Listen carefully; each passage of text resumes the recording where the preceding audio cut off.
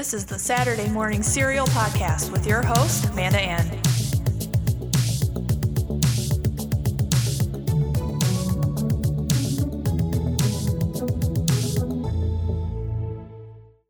Hey, what is up, everyone? I hope everyone is doing well and staying warm from this crazy winter weather nationwide we're getting. My thoughts and prayers are with the people of Texas and anyone affected by Mother Nature at this time. What's going on down there is awful. So any support you guys can give them, I'm sure is very much appreciated. So today I have two very special guests. My first guest is my pal Kaylin. She is known as Pretty Bi for a Jedi on Twitter. She is a great artist and all-out fan, just like us. And I also have my boyfriend Mike, and today we're going to talk about Avatar: The Last Airbender, which is a fan favorite. This show is crazy good and it's deep. Avatar: The Last Airbender was created by Michael Dante DiMartino and Brian Konietzko, if I'm saying that right. And it was aired on Nickelodeon on February 21st, 2005, and it ran for 3 seasons, or books, as they're called, until July 19th, 2008. The show is all about the 4 elements of air, water, earth, and fire, and it's how certain people in these nations of the elements, they can bend them, as in they use the element as a sort of a superpower. The Avatar is the chosen person who can bend all 4 elements at once. Overall, this show may look cute on the outside at first glance, but it is so well written, researched, and overall it's legendary in all of our opinions. I remember when I first watched it, I was like, oh, this is so cute. And Mike was like, it's not cute, it's deep, and I get it now. So without further ado, let's get into the discussion. Okay, so we are going to start with the storyline of Avatar. Okay, so the storyline of Avatar is basically, it takes place in kind of like an ancient Asian world with 4 different nations, each divided by which element that they can control. And the people who can control the elements are called benders. And there is the firebenders who live in the Fire Nation, the air nomads who are airbenders, the water tribe are waterbenders, north and south respectively, and then there's the Earth Kingdom. And in each generation, there is one person born who can control all 4 elements. They are called the Avatar. And it's their responsibility to bring balance to not only the 4 nations, but also the spiritual world. Yeah, and all these episodes are connected, and they're classified as books. Books, yes. Yeah. I think the choice for the story to follow a bunch of kids was really, really interesting. Because the Avatar, how old is Aang in the beginning? 11 or 12? Somewhere around there. And like Katara's like a little bit older, and then Sokka's like 16 or 17. And I think especially like compared to Korra, where all of the characters are teenagers or older, I think it was just really interesting that not only did they take this really interesting deep world with all these difficult themes, but they presented through the eyes of a bunch of kids. Yeah, it's really about like the effect war has on children, and kind of just how our nation, how where you live can vastly alter your viewpoint on dependent political situations. Like the Fire Prince Zuko at the beginning of the show, he believes that the Fire Nation is the greatest nation in the world. But from the eyes of Aang, the airbender, the Avatar, who is the last of his kind because of genocide, committed at the hands of the Fire Nation, he doesn't believe that. So we can kind of impose any country into the eyes of any other country and view ourselves through it, and how our actions and how our consequences with other worlds, with ourselves, reflects. Yeah, and another thing I really like too is Aang, who's the main character. He's the Avatar. He's like an 11, 12-year-old boy, but you'd think someone at that age with that kind of power would be like, yeah, I'm gonna just take over the world. But he's an airbender, and airbenders are known as being gentle. They don't look for conflict. They're vegetarians, and it's just a lighter side of a hero, in my opinion. He's very much a reluctant hero at first because he doesn't want to be the Avatar. He wants to be an 11-year-old boy. Mm-hmm. He wants to be an airbender, and he doesn't get that responsibility. He doesn't get that choice. With his little air scooter. Yeah. I think it was a definite conscious choice that of the four nations, the Avatar was an airbender. Because if it would have been a firebending Avatar, like that would have been so different. Or even like a waterbending or earthbending, like all of those tribes have such strong cultural personalities, I feel. And so for the Avatar in this story to be an airbender, and I know they're very influenced by like Buddhist monks. I think that choice is why he didn't want to take over the world. The Fire Nation and the Water Tribe, they come in pretty hot. So just to say like if Zuko was the Avatar, it would just be like another cliche, like I want to take over the world type of story. I feel like it's great about the vastness of the stories. Not only is it about the four nations, but also takes place sometimes in the past. Yeah. So there's this great episode where we actually see the point of view of a Fire Nation Avatar about how he feels about the war. And he really doesn't take the threat of global war seriously from the Fire Lord. Because he knows him, he's so they're best friends. So when the opportunity comes to not allow this to happen, he kind of is very indecisive about it, and it gets the better of him. And I feel like overall, too, there's just a lot of development from like book 1 into book 3. The characters are so well developed from over time, and yeah. Yeah, it's really interesting because every single character has an arc and undergoes so much change. Sokka's one of my favorites because when you first meet him in the first episode, he's kind of a misogynistic little twerp. Guy. But by the end, toxic masculinity. Huh? He's got to be tough and he can't show emotion and he's got to be the best at everything. Yep. Mm-hmm. Well, and part of that, though, is because he's the oldest male in his tribe because all the other men left to go fight in the war. So some of that is, I feel like some of that stems from he didn't really have any male role models after his dad left. And then not only does he not have any role models, he's still a child and he has to help lead the tribe and teach all the other. He's basically the father figure for all the other boys in the tribe. And I can't imagine the pressure that would put on a 16-year-old. So I think it's interesting. And then to watch him go through that change where he meets like, oh goodness, I forget Yue. He meets Yue and he meets Suki and like he develops all this respect for Katara and Toph. Like his transformation is one of my favorites. And then not only that, all of the other characters have bending powers and learn them over the course of the series.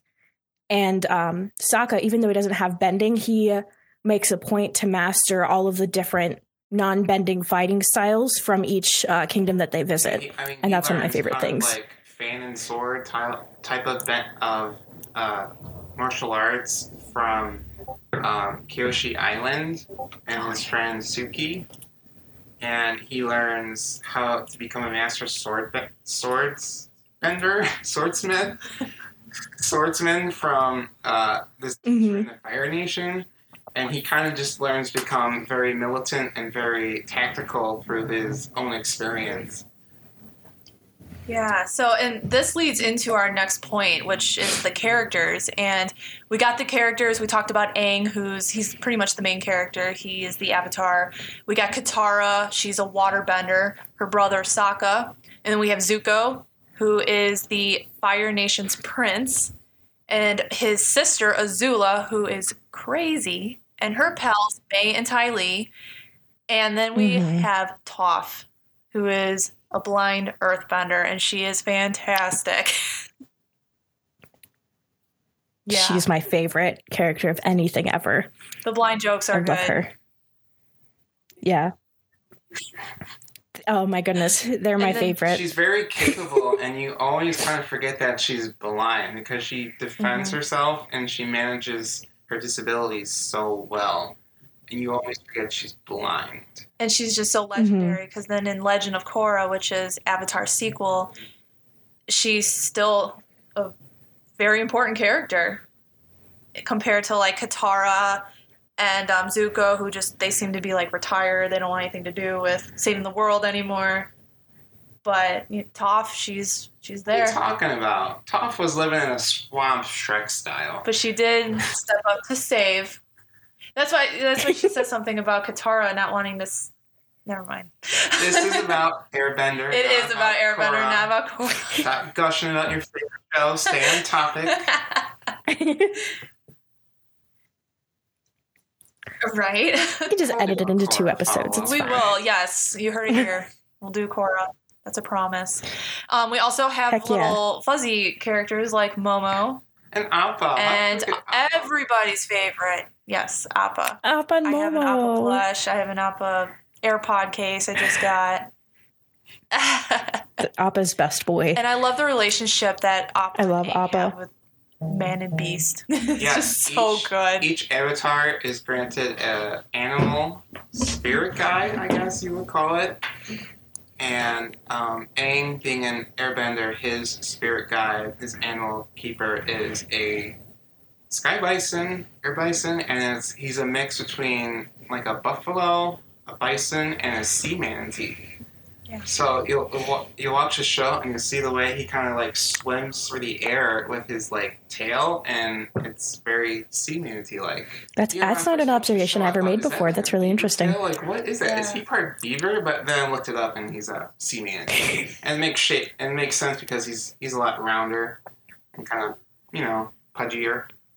Mm-hmm. And he comes in clutch. Yeah, that makes perfect sense. Yeah. Like he can be a beast. Uh-huh. Can we talk about his standalone episode he got? No.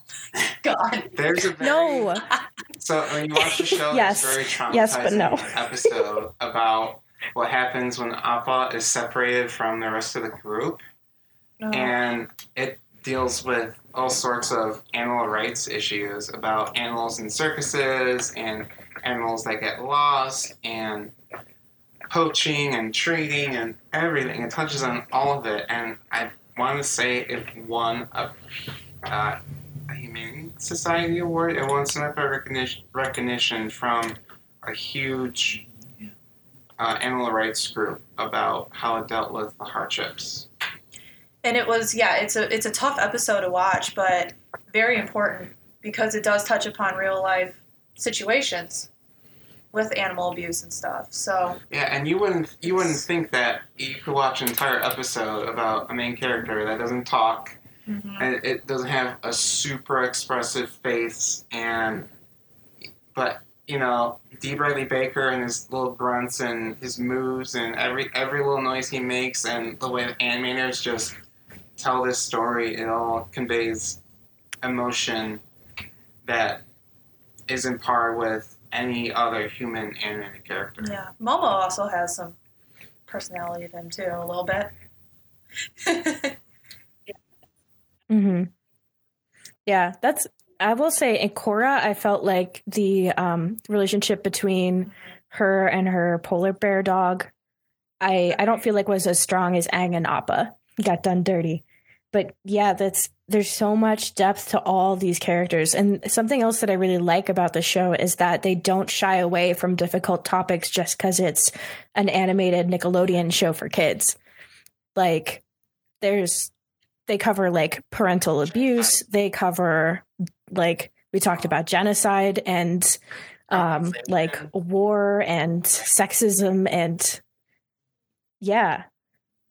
They It's hit funny pretty much because everything. when I first you started know. watching this with Mike is the one that introduced me to the show right after we started dating. And I was like, oh, this show is so cute. And you were just like, cute? No. And now I see what it was all about. And now I just really appreciate Yeah. it. Because it's a show that no one's ever really seen on, especially like a platform like Nickelodeon, where you got SpongeBob and Fairly Odd Parents. Mhm. So Nickelodeon really didn't understand what they Yeah. had at the time, and they did kind of go out looking for this type of like Lord of the Rings, Harry Potter like type of show with a huge mythology, and they got pitched this show, and of course they picked it up, and it's what we have now. But even as they were airing it, they didn't understand like that it's like a storyline, and that you can't just air the same episode over and over, or air episodes out of order and have it make sense. And there's this great joke in the fan community about how The Great Divide is the worst episode.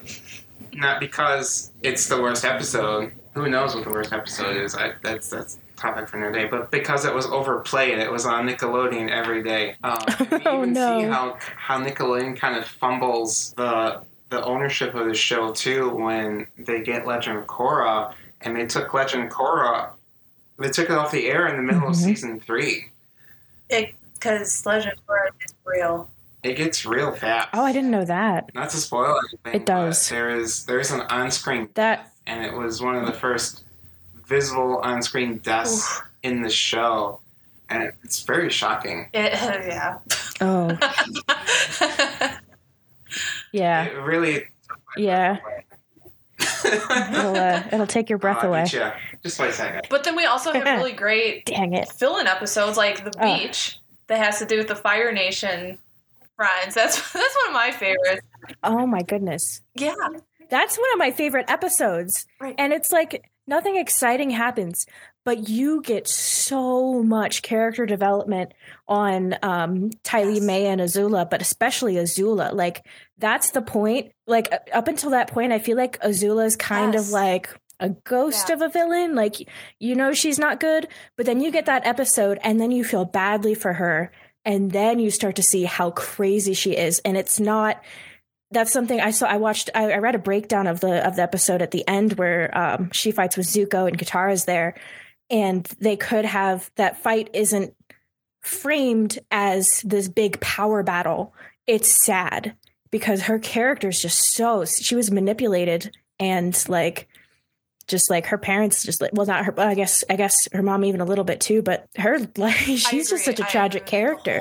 That whole thing, because Azula, I never really paid attention to her until that episode, because she was just an evil sister that was hungry for the throne with electric powers, and it was like, oh, okay, yeah, whatever. But then it's like that beach episode, they all have great, it's like, you see them having fun and partying it up, but then you see a vulnerable side to Azula. She's jealous of Tylee. She wants guys to notice her. She got dumped aside by her mom, and just... Yeah, and there's so many different little telling things about Azula's personality, like, that even come through in her, like, firebending. Like, for example, her blue flame. And if you know anything about science, you know that purer of a flame there is, the bluer of a hue it is. So the reason that her flame is blue is because she's such a perfectionist. And what you'll see happen throughout the show is when things don't go her way, she just unravels. Yeah, she's a very interesting character. I mean, you could call her a villain, but you could also call her an anti-hero in her own right, because she's just so dimensional. Yeah. Mm-hmm. And also, like, with Zuko, too, just for him to just kind of, like, let loose with May a little bit. Like, them two just, I'm bored. So what? They're so cute. That was funny. And then I love Tylee, just spoiler alert if you guys haven't seen it. But, like, Tylee and May, they just say, like, see ya, Azula, because she gets too crazy for them. And one of my favorites was May going, like, I love Zuko more than I, like, want to be partners with you or whatever, to Azula. I think it was something like, I Yeah, love that's Zuko it, more, that's it. Zuko more Yeah. than I'm afraid of you. Yeah, Mm-hmm. which I think was a really powerful moment. Yeah. And kind of a slap in the face to Azula, because that was kind of her Right. mom's perspective as That, well. everyone's just like on Team Zuko, and once again, this person abandoned her. Yeah, Azula had been, a prodigy firebender, and she had been the daddy's little girl, but she still had never won the love and affection from either of her parents that Zuko had. Yeah. And she was always jealous of him. Mm-hmm. So, Kaylin, what's your favorite character, personally? My favorite character is Toph. I love her so much. She reminds me of a character in a Star Wars book that I read as a kid that was always barefoot because she felt more connected to the Force.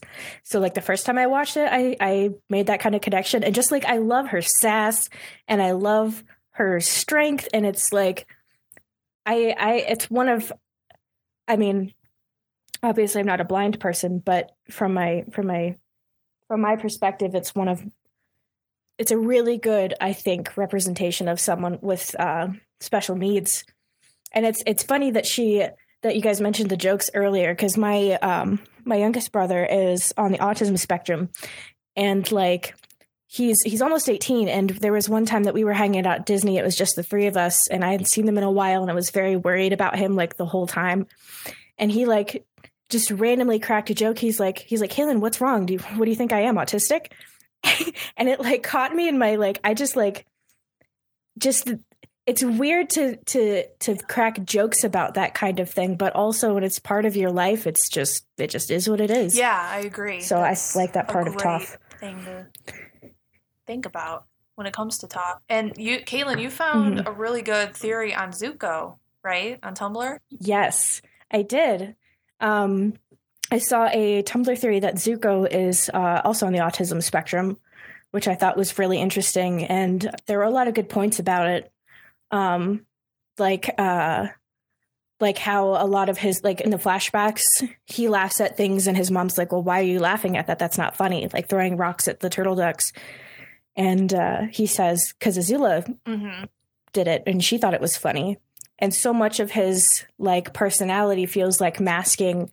And it talks about like how it feels like it's harder for him to master his firebending skills because he doesn't have great fine motor skills, which is another thing people on the spectrum often experience. And like his social interactions with the other characters, like later, like our favorite quote of all time, that's rough, buddy.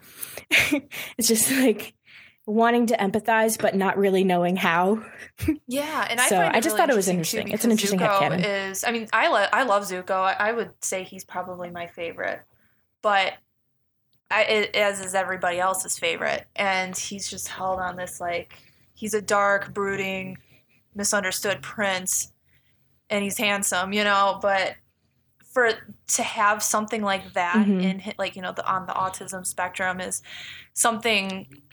If it was ever confirmed, that would be fantastic because it would give these kids, these people with this issue, something to look up to in a way. It's interesting because the show doesn't shy away from portraying the kids struggling with whatever it is that they struggle with.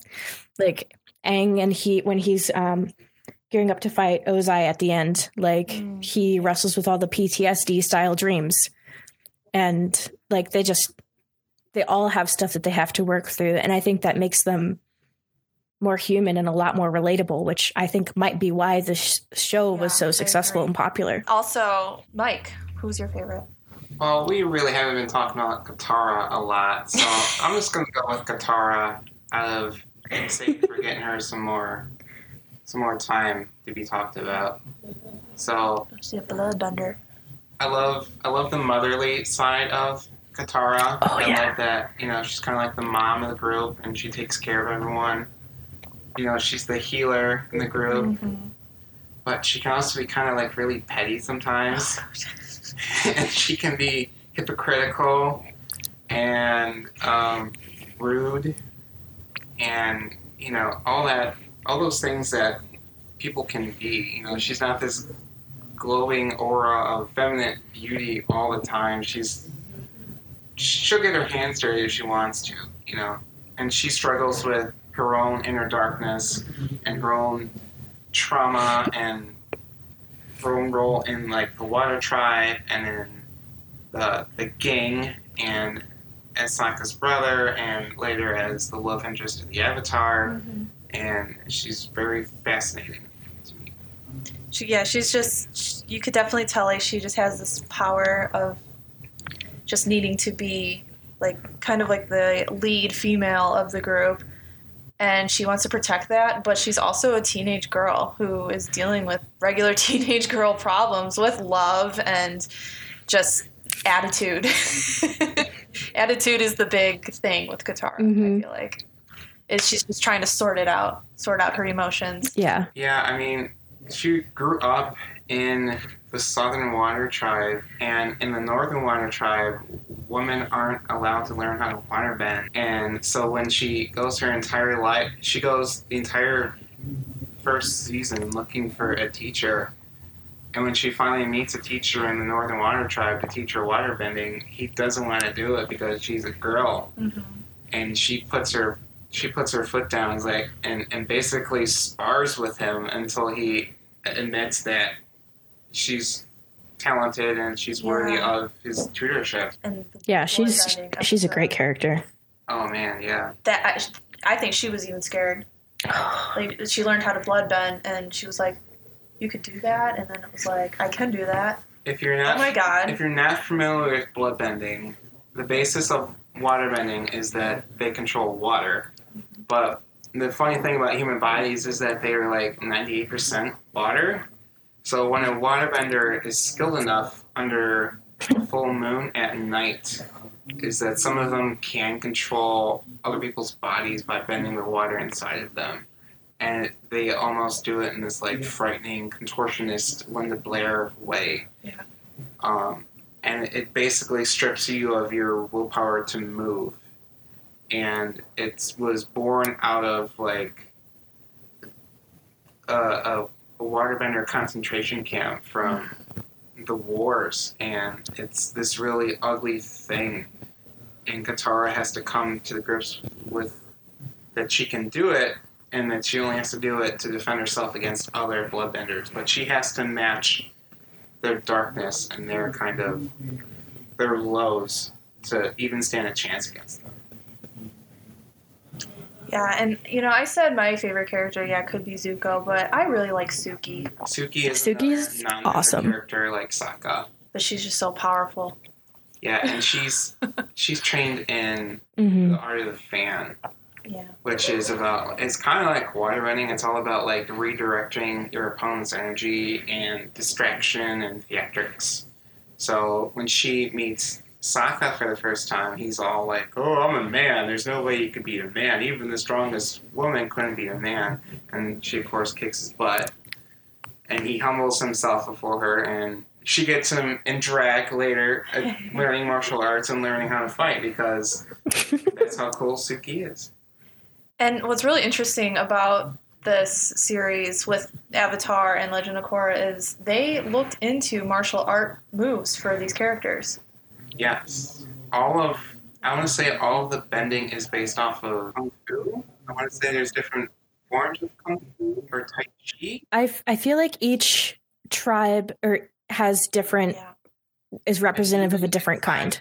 Yeah, even inside of like, I can't remember which one is which. Elements, there's still like different styles. You can tell, and I think I want to say in the beginning of book 2, they go to a forest and they meet these people who are bending vines and leaves, and they're bending the forest itself, and you're like, wait a minute, plant isn't an element, how are they bending plants? But then you realize that it's just these water benders bending the water within the plants to move them, and they have kind of like a different like Vietnamese style to their bending. It's cool. And I also just appreciate just the art style, the animation style of this series too. It's just very anime Japanese-like, but it's an American cast for the most part, right? And American cast, American creators. I want to say that it was done by Studio Mir. And that's definitely in Asia somewhere. They do typically animation is that you will have what's called the in-betweeners. Yeah. And you'll have the bigger animators will do all of the key poses for each scene. They'll kind of like scope out the scene with each individual drawing where there's dramatic change, and then they'll send it over to a cheaper animation studio where someone will draw the pictures in between the frames to kind of fill in the gaps. Yeah, and this whole series, it went on to win the Nickelodeon Kids' Choice Awards in 2007 and 2008, and it was just voted for a favorite cartoon. And for me, yeah, it's a cartoon, but it's just overall just a story, and it's great. Like, sometimes you forget these are even animated characters. Yeah, I mean, you could be listening to this podcast in the last 10 or 15 minutes of it and forget that we're talking about a cartoon. But it is a cartoon, but you will forget it's a cartoon just because of the themes that it touches on and the beauty that the animation will show at times. Well, and it's funny because it's like, I don't know any, it's people like our age that really appreciate it. And I mean, this cartoon can break Tumblr. It's all over Tumblr. And it's, I don't know, like, I mean, the little kids, like my brother, he watched it when he was really young, and he just really remembers like Appa, the fuzzy animal of the series. And we got Legend of Korra, which is its sequel, and it's the fans are very like they either just hate it, or there's people like me especially that love it. But critically, it got good reviews, so go figure on that. We'll see Avatar's legacy continue to grow as the show continues to find new fan bases in the forms of, now being available to stream on Netflix and possible live action adaptation coming out, plus possible more animation coming onto Paramount Plus. And of course, we have the comics and board games and everything. And it just continues, the canon continues to grow. Yeah, and that's actually another point, too, I wanted to talk about are the comics. And the comics are pretty much like a continuation of the story. And they're just all... It's pretty much a seamless transition where you'll watch Avatar, and then you'll start watching Legend of Korra, and there'll be so many things are different. But what you can do is you can go in and you can read the comics, and the comics will bridge the gap, and it will show the origin of all the new elements in Legend of Korra. Like, for example, the Air Acolytes or the Metal Bending Academy. It shows where it all came from, and it's just as good as storytelling as the show. Yeah, I really enjoyed reading them, and I enjoyed learning more about what happens after the series wraps up, the show wraps up. Seeing how, like, Katara and Aang, they move on, and just the whole gang, they just find more adventures. They use their abilities to their benefit. And Aang continues to have more responsibility thrust on him, and, he has to deal with the consequences of not only his actions in Book 1 through 3, but he has to deal with the actions of past avatars and past Fire Lords, and it's deep stuff. Yeah, and Mike, I was telling Kaylin about the Kyoshi books that came out. You read them. Oh, yes. And Kyoshi, was an avatar.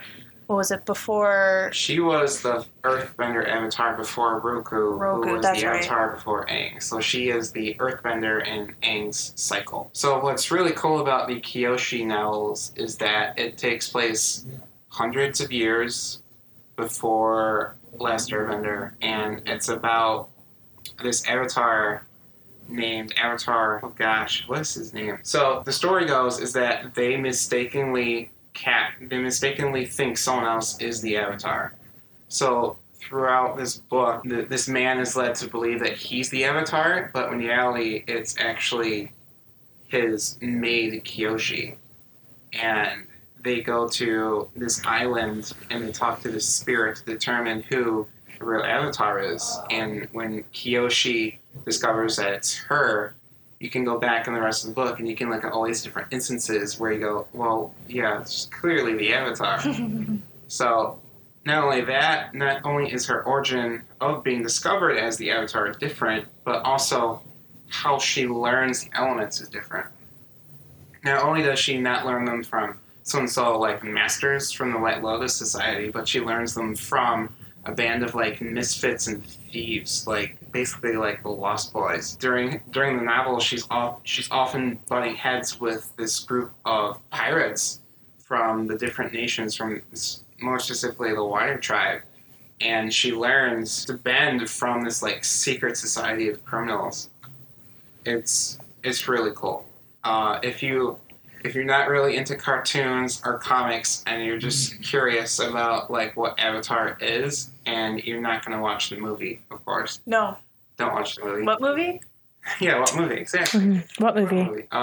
Yeah, there's a movie? Book. I actually lent it to my sister Melissa because she kept on hearing her students talk about Avatar, and I was like, oh well, you're not going to watch the show, but you could read this book. Yeah. And it's a 2-part book. Both parts are out, so yeah, pick them up and read them. They're definitely worth it if you enjoy anything else Avatar. Yeah. That sounds great. Just the I'll have to check that out. Show. It's on Netflix. It just got released on Netflix this past year with the pandemic, and there's a whole new wave of fans. And merchandise. Oh my gosh, Box Lunch. We've been frequenting Box Lunch. And we have like the Funko Pops, and gosh, I just bought Zuko and Katara candy bars from FYE. Oh no, you still at FYE where you are? I'm so jealous. That was like my It's funny because they don't sell movies and music, like the CDs and all that anymore. It's Funko Pops and just a lot of fandom stuff. Oh no. Yeah. I'm cool with that. I guess that's how you survive as that kind of store. If you're interested, I think that's so cool. It's mint Water Tribe chocolate, and then it's jalapeno pepper for the Fire Nation. It's like jalapeno pepper dark chocolate for Zuko. Yeah. And they were out of Oh my god, that sounds so good. I don't know. We're scared to eat them. Just mail it to me. Because they also have Aang and Toph. I'll eat it live for you. So I'm thinking they were like the better flavors. That's why.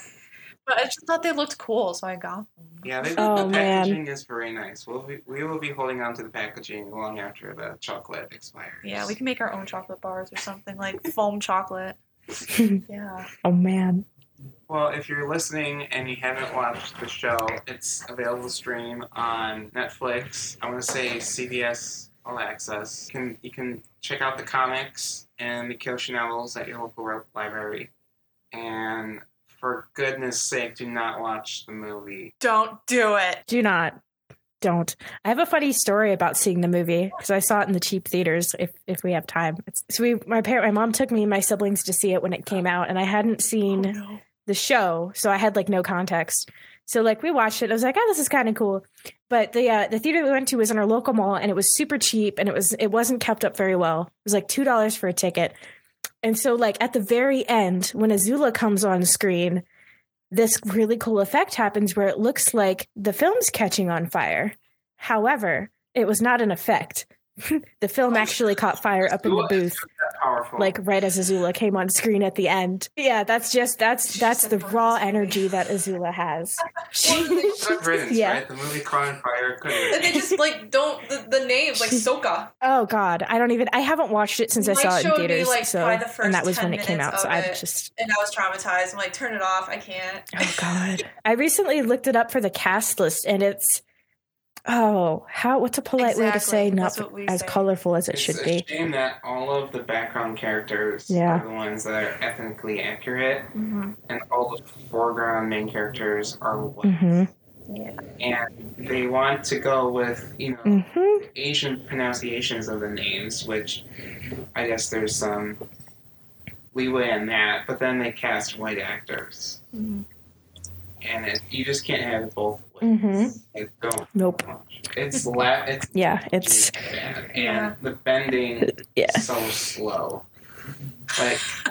Like there's this scene where these earthbenders get together. There's like 6 of them, and they all start like dancing around in like earthbender form, and they move this boulder, and they move it like at the speed of like the Macy's Day Parade balloon. They're just coming at this Fire Nation soldier. He's like, oh my God. I was like, get out of the way. And the firebenders Just can't slide even to the form their left. own fire, which is in the show, which is why they had such an advantage over the Earth Kingdom and the Fire and the Water Tribe, was because they could form their own element, and they could do it in any situation. And their element, it was fire, so it would spread. It was everywhere. It would get everywhere. But in the movie, they have to carry around lanterns, or they'll make like a bonfire, and then they'll go around it and dance, and then the fire effects will appear. And all of the fights, it's just like lazy wire work, and it's all done in like one take. And unless you're Jackie Chan or Jet Li, when you edit a fight scene or you do a fight scene, you do it in takes. Like to do a fight scene in one take, it really takes out the momentum. In conclusion, do not watch the movie. Sorry, Yeah. right over. Watch the series on Netflix. Basically. Just do it. And on that note, And then watch it again. I want to thank Kaylin. Thank you so much for joining us. Yeah, it was so fun. Thanks for having me. This was super You're fun. welcome. You're like one My of the koala otter. biggest Avatar fans I know. And I want to thank you guys for joining us this week. And I will talk to you guys next week. All right, bye.